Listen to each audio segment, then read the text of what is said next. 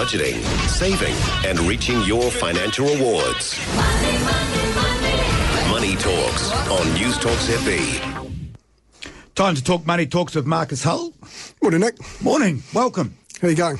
Great, thank you. 0800 80 1080 is the number if you'd like to call and ask Marcus anything about whether the timing's right to borrow money right now with interest rates, what's going to happen, anything to do with finance at all, budgeting.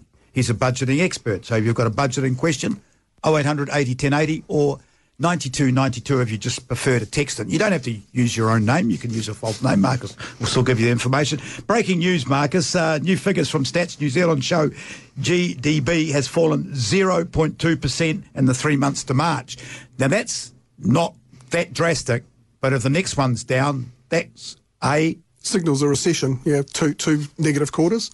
I don't think anyone was forecasting a negative result there.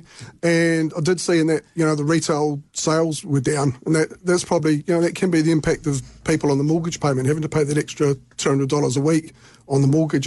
You got to cut back somewhere. Was the retail spend down by much? I'm not an economist, but I did see that it was down. Yeah. So you're a finance guy, and a budgeting guy, not an economist. So 0800 80 1080 if you'd like to ask Marcus anything. It's free. There ain't not too much free in the world right now with inflation rates as we've got them. So, a bit of free advice, save you a bill.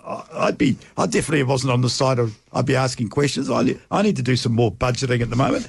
Marcus, what's your advice when it comes to fixing your home loan for 1, 2 or more years? What's your advice? What advice would you be giving to your kids? Yeah. So at the moment, like everybody is, it's their individual circumstances what they need to consider. So, we just have to talk generally about that. But, the 1 year rate's the cheapest, but I would say in a year's time it will be higher. So you really have to take into consideration is, if it's going to be higher in a year's time, are you going to be able to afford another leap up on that interest rate, say from 2.5 now to 5 to 5.50 or 6? And if you can't, maybe you want to lock that in at, say, 5.5 now for 2 years or even 3 years. So you need to look at your individual circumstances. You can generally refix or lock in a rate 2 months in advance with your bank. So if you're getting close to that, speak to your bank or go and see a mortgage advisor and get some advice. And if it is going to be a problem, you may need to talk to your bank. But, the mortgage advisor can come up with some strategies. Maybe you can break that up and fix some a little bit shorter, a little bit longer, but come up with what the best solution would be. You see, my initial response always is to get the cheapest because you don't know what's going to happen in 12 months. But that really could affect me. So say, for instance, mine are coming up. They said it's 5% now. Yeah. And if I took the 2 years, it's 5.8% or 5.9%. What would your advice to me be? So, you need to look at your circumstances, and in a year's time, if you fix that at 5, if it comes up, it's actually 6.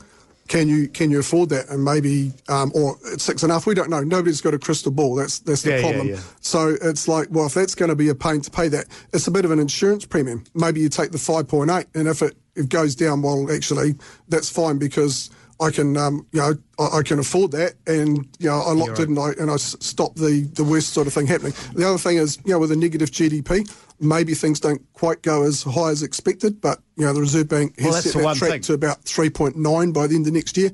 Maybe it doesn't quite get there. If the spending really slows down rapidly, maybe we don't quite get as high as what everyone's anticipating. Well, that's the kind of positive with that negative GDP is that it brings inflation down, doesn't it? Yep.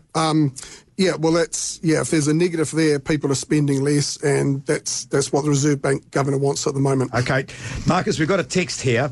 Hi, Marcus. I'm seriously considering having a break from my KiwiSaver as I think at the moment the money should be better off in my back pocket. What's your thoughts on that, Mark? And this is a question that we get every 3 months, don't we? So it's not personalised financial advice, okay? So just in general, you'd have to look at the reasons why you're wanting to have a break from it.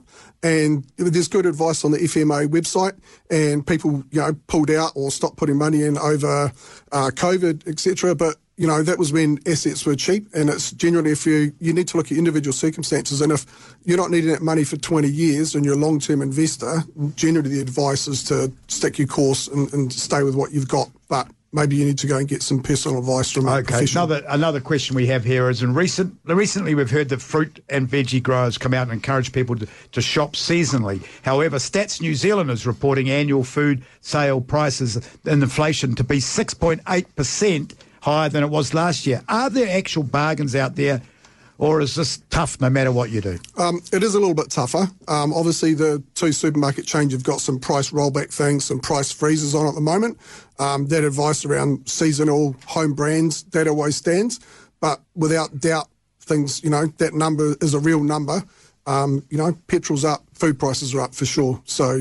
And real quickly, because we're running out of time, unfortunately, we're constantly hearing about housing markets slowing because of falling house prices and interest rates increasing.